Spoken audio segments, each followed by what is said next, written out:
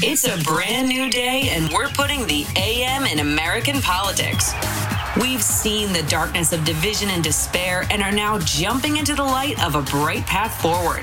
Progress is here, and we're sharing its story with you, for you, all with the help of Signal Boost. Now, here are your hosts, Zerlina Maxwell and Jess McIntosh. Welcome to Signal Boost. This is Jess McIntosh. I am here with my partner, Zerlina Maxwell, and we are joined right now by one of our favorite people to watch on the television. We're about to start listening to. Jay Ellis is joining us. He has the new podcast, Written Off, which looks absolutely fantastic. Jay, thank you so much for being here. Hey, thank you so much for having me. I'm glad to be here. So first of all, where are you out of the country? Not to blow up your spot or anything, but I just... Curious. Well, then you're blowing it up. You can't say not to, but then blow it Sorry. Apologies. I'm in Croatia right now. Are you filming something there? I'm just all up. No, I'm not. No, I'm not. Cool. Yeah, I'm here hanging out. Yeah. Excellent. Well, I was just curious because, out of the country, I'm like traveling in COVID. I always have follow-up questions. But we're so happy to have you on because we're big fans, obviously, of Insecure, which is sadly going to be ending in the fifth season. Devastating. We are all devastated. But the first question I have is actually about this podcast, Written Off, because this is such a unique idea. And one of the things I think a lot about, actually, is when people are incarcerated, unfortunately, as a society, we forget them. The family members don't, the people who love them don't, but as writ large, and there are gifts and talents and skills and genius that we lose when we incarcerate people and sort of put them, quote unquote, out of our minds. So how did this project come about? Because centering the art, the poems, the genius of formerly incarcerated people is something that I'm like, how did somebody not make this before? This is such a good idea. I mean, I think to your point, you're right. Like we write them off, so to speak, right? We forget about them and they are left behind, and then they come home and like they don't have opportunities, right? So, I started working with this organization called Inside Out Writers a few years ago. I was actually invited to Central Juvenile Hall in LA County to witness a class. And the guy who was teaching the class is my producing partner, Aaron Bergman. And he was like, hey, these kids know Blue from the game. They're going to go crazy. Mind you, Insecure is like 2 seasons in, but they're like, yo, they're going to know Blue. He's going to know Blue from the game. It's going to be crazy. So I go in there, and it was these 5 young men who came in who ranged from like 15 to 17, 14 to 17, something like that, all in for different things. And some of them were there for different reasons. Some were there for the snacks. Some were there to write. Some were there just because they didn't have another activity to go to in that free period. And so, we sat around and we started talking, and all of a sudden, like, you hear these guys, you hear their stories, you hear their genius, you hear their creativity all start to come out. And in this case, it was all based on a prompt. It was a Kendrick Lamar song that was used as a prompt. And these kids started writing about like the things that they know. And the teacher said, most people look at you and they say, this is an inmate, this is case number, this is a kid, this is a juvenile, who's been in the system, whatever it is, and they don't think about you as a person. So write about the things that you know. And it was just absolutely amazing to see each one of these men, like these young boys, transform as they stood up and read their pieces, and they realized themselves all the things that they know. And like each of them, like their shoulders were back a little bit more and they stood a little bit taller. And it was powerful. It was inspiring. I was trying not to cry. And from there, I was like, I want to find a way to get these voices out into the world and have these people heard and have their writing like loved and acknowledged and respected. I was struck by how many stars you have participating. You've got Issa Rae, you've got Randall Park. I don't have the list in front of me, but you've got like half a dozen really big names that are actually going to read the works. by these young people. Was that a difficult ask, or was it the kind of thing where you picked up the phone and you said, I'm doing this project, and everybody said, oh my God, why has nobody done this project yet? I'm in. I'll tell you what, I'm horrible at asking my friends to do stuff because I know how much I get asked to do stuff. And it is always that line of like, you want to help people and you want to do things and you want to participate, but you also just want like a day off and you want to chill. But I knew all of these people, like to your point, it's, you know, it's John Legend, it's Issa Rae, it's Keke Palmer, Yvonne Orji, Randall Park, Karamo from Queer Eye, Dasha Polanco from Orange is the New Black, and from In the Heights. Like it is such a great cast of people. Like and they have such huge hearts. And so I knew when I was asking all of them that like they would. I had a feeling they all would say yes. And then once I sent over rather, you know, what we were actually doing, and then when each of them got to read some of the writing, like every single person responded back and was like, when do you need this by? Absolutely, yes, I want to do it. So it did go smoother than I thought it would, which is great. And all those folks stood up and gave us their talents and really uplifted these voices, and they did an amazing job. It's so important to sort of highlight the fact that there is genius everywhere. And, you know, we shouldn't be, quote unquote, you know, writing off anyone because of anything in their background or in their circumstances. And so it feels like this is, you know, the kind of podcast that will allow people to at least have that thought process. But also, in terms of what you want people to sort of take away from the episodes, you know, what are some of the standout moments that, you know, are your favorites? I mean, it's hard to pick, I'm sure, but that you think people will really be drawn to.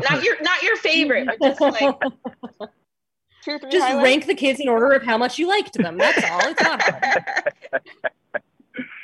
No, I think you're right. I mean, listen, I think everyone brings something completely different.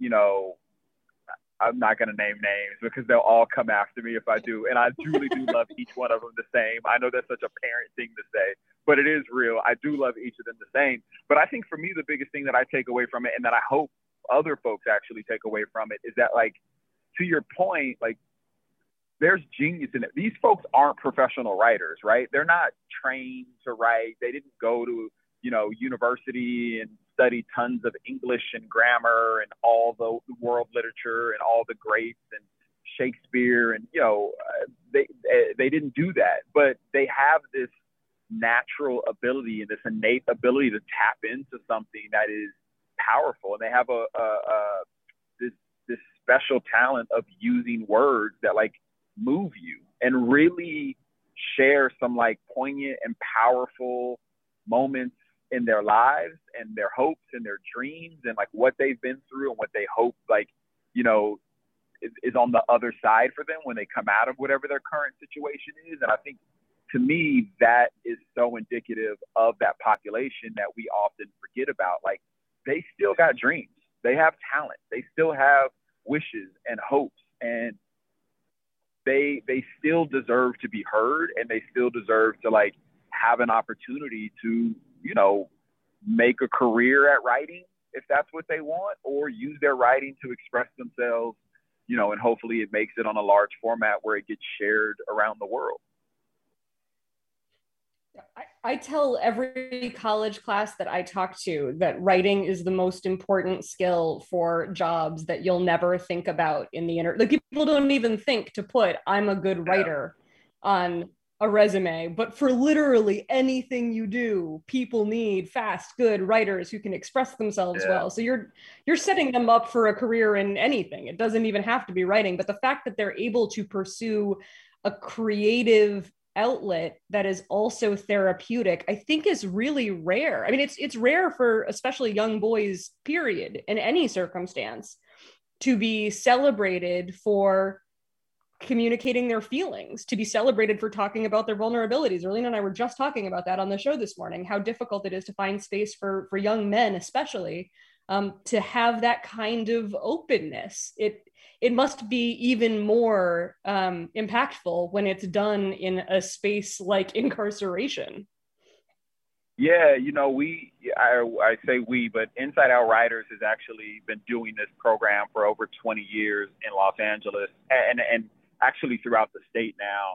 And to your point, it is insanely fulfilling and again, mad inspiring just to witness these young folks realize that they have something in them and they have this ability and this talent that they probably didn't even recognize and didn't even realize themselves. And then all of a sudden, one of my most favorite moments in the podcast is actually none of our writers, and we have both men and women on the podcast who are formerly incarcerated or currently incarcerated, and none of them actually knew that a celebrity was going to read their piece. So Walter Thompson Hernandez, wow. Our host, who's from Los Angeles, himself was arrested quite a few times in his younger years as a youth in LA, ended up going to Harvard, ended up writing for the New York Times, ended up writing a book called Compton Cowboys.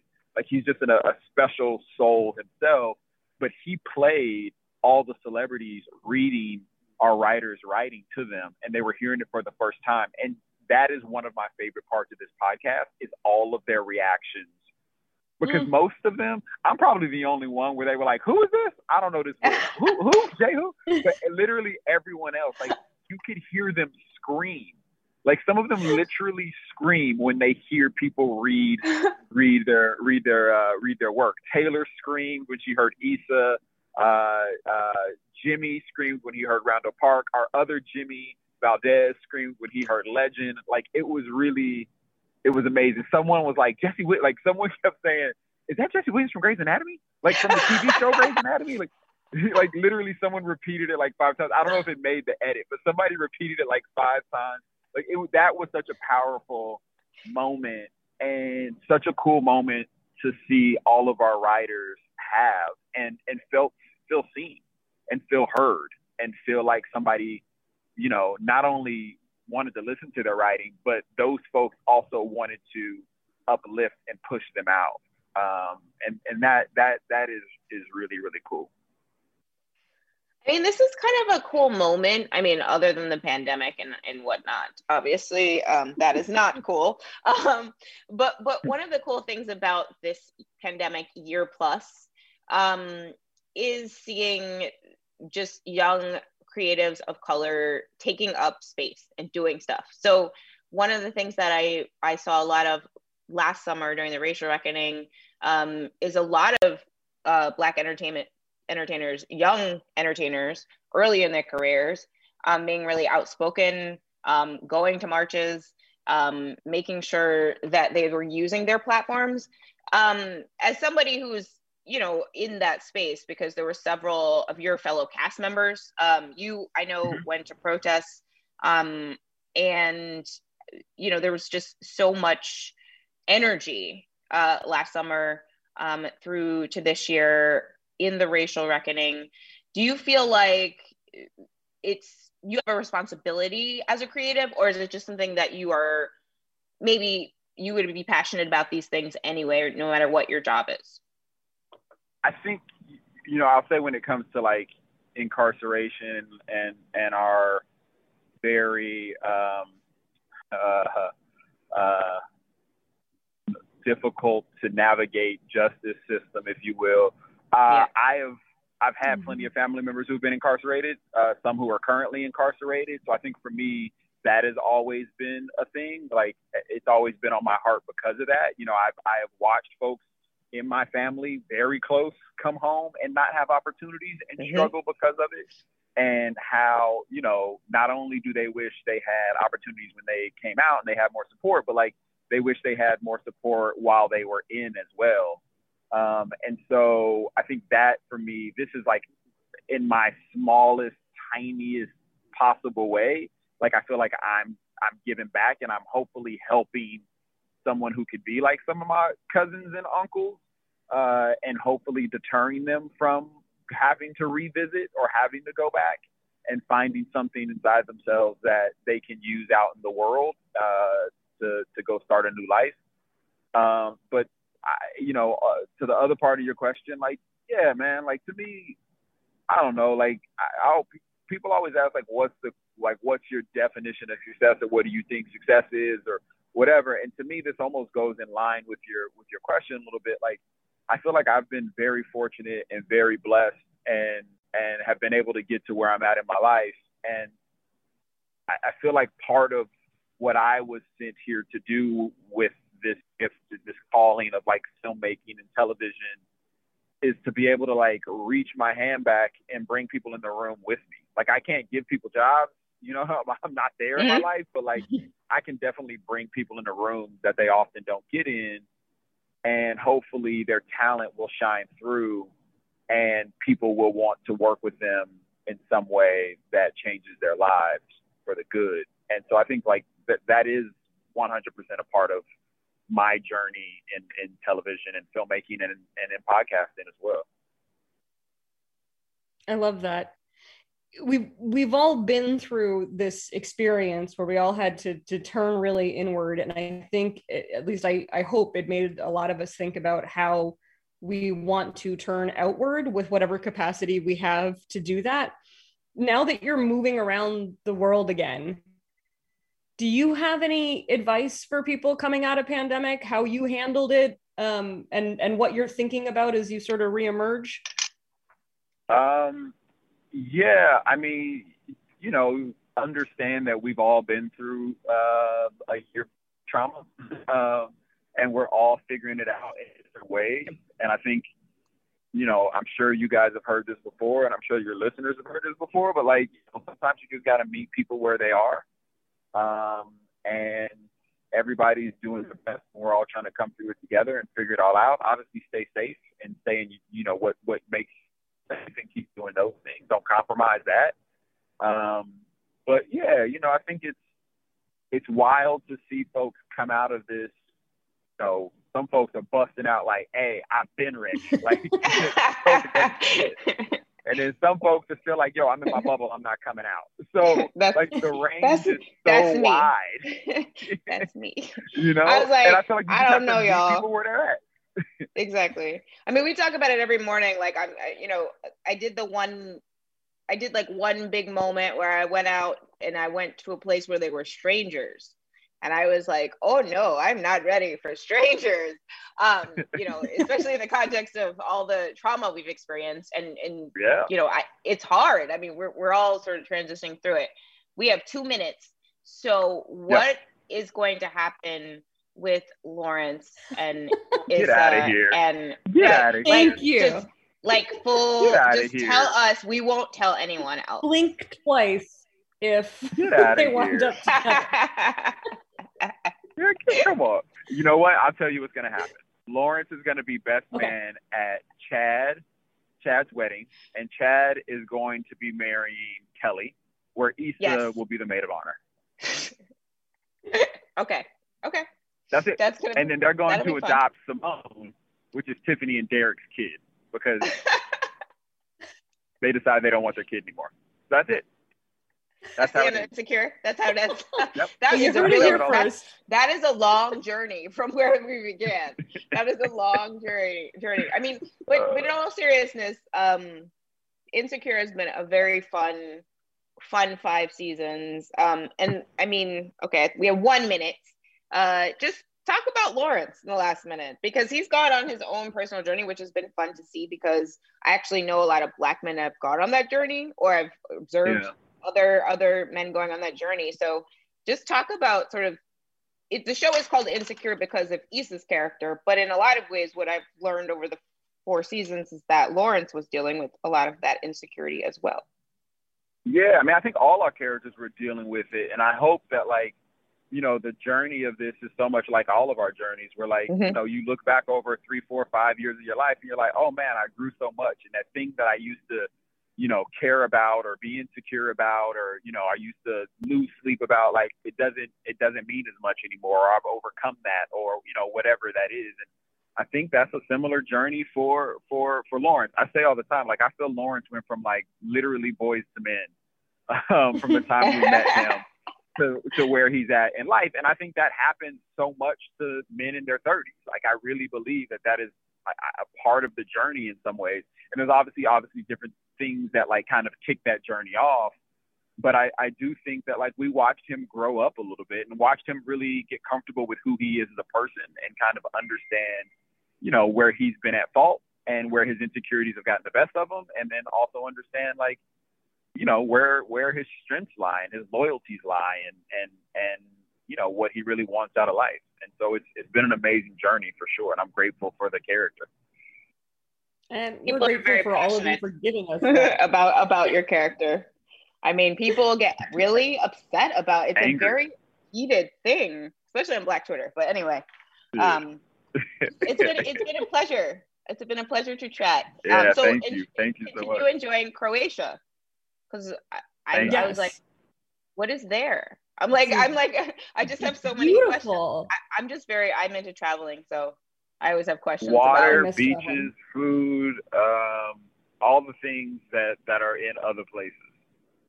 But I mean, you'll love it. Yeah, like anywhere. You'll get on a plane and you'll love it. All right. So Croatia, adding it to the list of things. Thank you, Jay, for taking the time. Yeah, for sure. All right, thank you guys. The podcast is you too. The podcast is written off. It debuts today, July 14th. Thank you so much, Jay Ellis. Thanks for listening to the Signal Boost podcast. We'll be back tomorrow with more news.